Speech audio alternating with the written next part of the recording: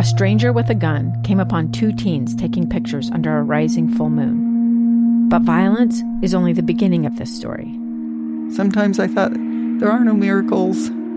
Yeah, there are, and this is a big one. I'm Amy Donaldson, and I've spent my career talking about how lives are undone by violence.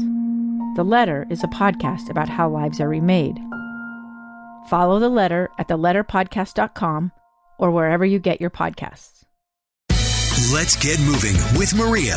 Inspiration to spend a few minutes each day to get moving on the small things that can make a big difference in your life. Thank you for joining me today for Let's Get Moving. Today we're going to talk about the power of walking and how to get fit by walking. And with me today, Ashley Walton, who is the co-founder of Gymbird. Thank you so much for being with us today.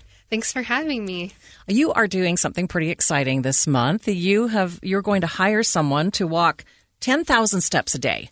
Tell us about this whole project. Yes, we are hiring the first ever chief step officer, and we are going to pay somebody $10,000 to work their way up to walking 10,000 steps a day within a month and to share their journey along the way and encourage other people to walk. So what got you started on this? Why did you decide this was a great idea? Yeah, well, walking is an easy, accessible form of exercise for most people. And one of our values at Gymbird is sustainable habits. And so we really wanted to introduce something that is pretty easy and accessible for most people to start a fitness routine or to enhance a fitness routine that they're already doing. Describe why walking is a great way to start and why a lot of people can start that way. Yes, I love talking about walking.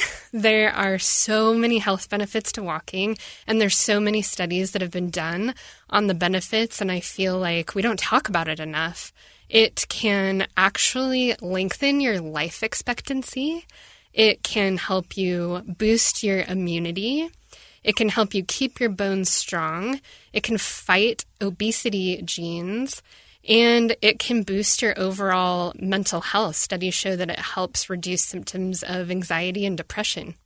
So for years, people have talked about how that 10,000 steps is kind of that magic number. But this year, within the last few months, I think there have actually been studies that show you don't have to actually get to that 10,000 to really be seeing some benefits. That's true. And in fact, studies show that brisk walking for just 11 minutes a day has serious health benefits, including lowering your risk of stroke, heart disease, and some cancers. And there are some studies that still show that if you walk for 10,000 steps a day, you can reduce your risk of dementia by 50%. Which is really stunning. So I still recommend that people try for that 10,000 steps a day if they can, but there's certainly health benefits to walking much less than that. Yeah, what are the biggest obstacles that people run into when is it that people don't want to do the work to get as fit as they should be, or what are the challenges that people face?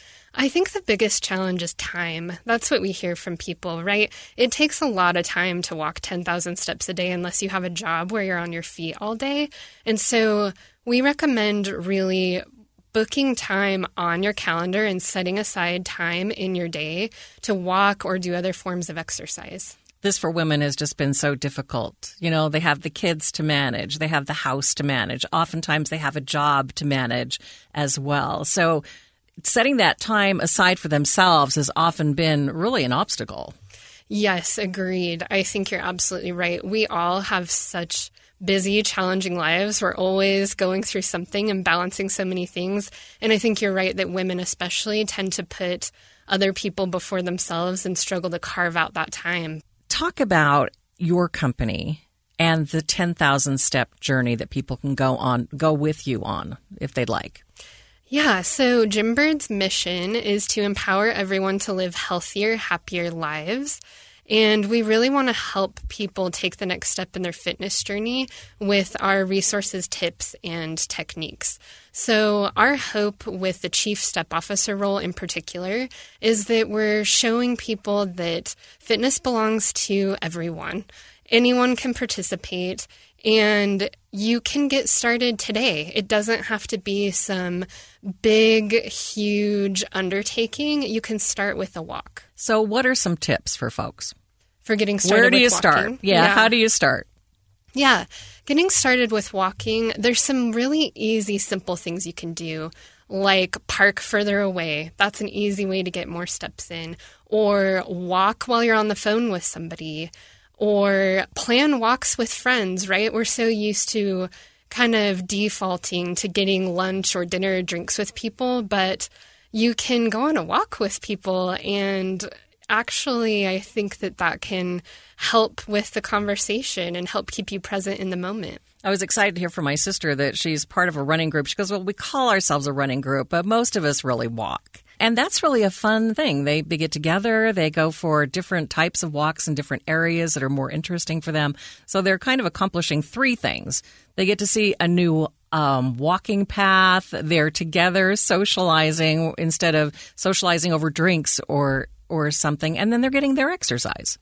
I love that. And in fact, there's studies that show just that, especially for aging adults, that walking can help with socialization and help with mental health benefits because you're connecting with people and you're getting outside. One of the drawbacks, I think, to talking about walking as far as fitness goes, oftentimes when people want to get started with some sort of fitness routine, they want to lose weight and they think, well, that's just not going to be enough. That's going to take me forever. So what do you say to those folks? Yeah, that's a great question. I'm Dave Cawley, investigative journalist and host of the podcast Cold. In October of 1985, a woman named Cherie Warren left work at a busy Salt Lake City office to meet her estranged husband at a downtown auto dealership. She never made it home. Cherie's car surfaced weeks later in Las Vegas. In the parking lot of a hotel casino. No one knows how it got there. Strange. It was strange. Both Cherie's estranged husband and her boyfriend raised suspicion for investigators. I kind of thought that he might have done something. But no arrests were ever made. In Cold Season 3, we dig into double lives, make new connections in the case, and examine the difficulty raised by reasonable doubt. We want answers just as much as anyone else. They have creeps like that now too, so nothing's changed. That's the new Cold Season 3, The Search for Cherie, now available anywhere you get your podcasts. What I would say is one of our main values at Gymbird is sustainable habits. And so one of the things we're trying to get away from is quick fixes, right? There's always the fitness trends and there's always the diet crazes. And those things are hard to do sustainably when we're just doing them in short bursts. That's how people mostly do those kinds of fitness routines. And walking is something you can do over time for the rest of your life. It's a sustainable goal. And it really can help you build and tone muscle, which does help with weight loss. And walking also helps to fight obesity genes. People who walk regularly, they are able to fight their obesity genes and cut obesity risk by 50%. So that's incredible just in itself. Just kind of that boosting of the metabolism and getting your body just running more efficiently. Absolutely.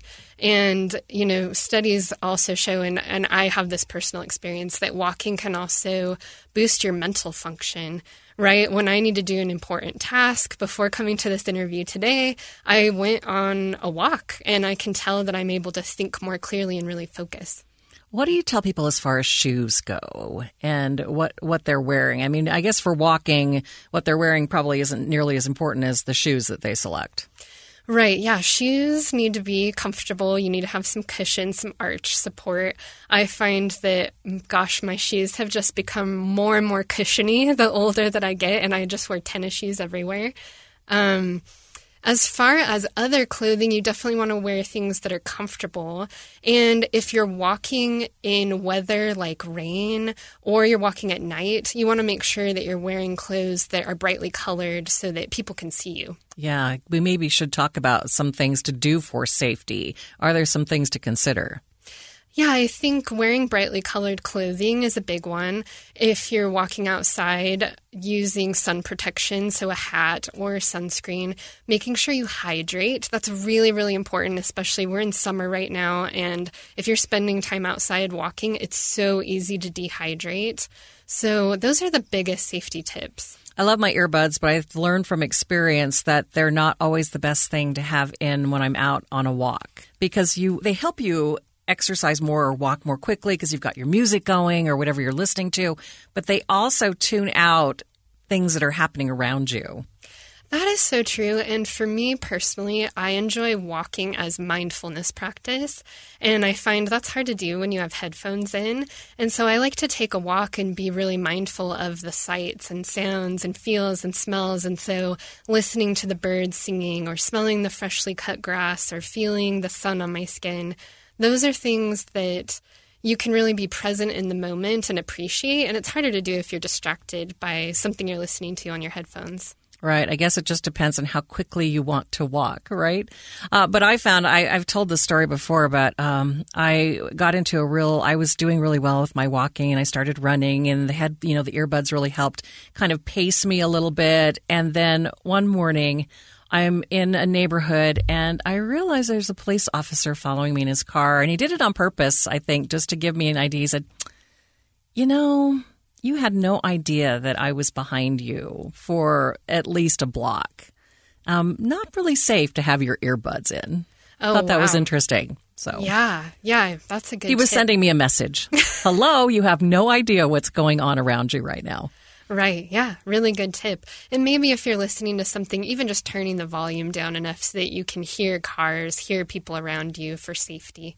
Right. Well, now with electric cars, you don't really hear them as much. They're pretty quiet. That's true. That's really true. Good point. So anything that I haven't asked you that you think we should talk about? I'd say the main thing that I want to highlight is just the health benefits of walking. So studies show that it helps improve sleep quality, it relieves stress, it helps relieve symptoms of anxiety and depression, and it just helps improve quality of life. So I know sometimes if you're in a bad mental state or you're struggling, it can be hard to find that motivation. But I would encourage people to try to get outside and walk. Right. You've described how wonderful the experience is for you, kind of all of your senses at play when you're outside, kind of the mindfulness. What else could you say to folks, or would you say to folks to maybe inspire them to give it a try? I would say don't take walking for granted. Our bodies are very capable and they're also very fragile, and not everyone has the luxury of being able to walk. I myself was in a really bad car accident years ago where I had severe nerve damage and had to relearn how to walk. And so every time I go on a walk, I think about how grateful I am to my body to be able to walk in the first place. And I think that can help reframe things, coming from a place of gratitude and being thankful for what your body can do. I think your story is so important. I think a lot of us think, oh my gosh, I'm so overweight. Why even bother? So I think just really being grateful that we can walk is such an important message. Thank you for sharing that. Thank you. Now, how can people get a hold of you or see more about Jimbird and check out this person who's going to be taking the 10,000 steps? Yes, we're really excited about this. You can follow us on Instagram and TikTok at JimbirdFit. And you can also follow along at jimbird.com. We will be posting updates, and you can follow along in the walking journey of our Chief Step Officer. Ashley, thanks so much for being here today. Thank you so much for having me. 2 years ago, Americans watched in horror as a crisis unfolded at the Kabul airport. There's desperation and anguish. More than 80,000 Afghans have since arrived in America, but this story is still unfolding. I'm Andrea Smartin. In my new podcast, Stranger Becomes Neighbor, we'll find out what happens to these new arrivals in our communities. Who would help our newest neighbors? Follow us at kslpodcast.com, Apple Podcasts, or anywhere else you listen.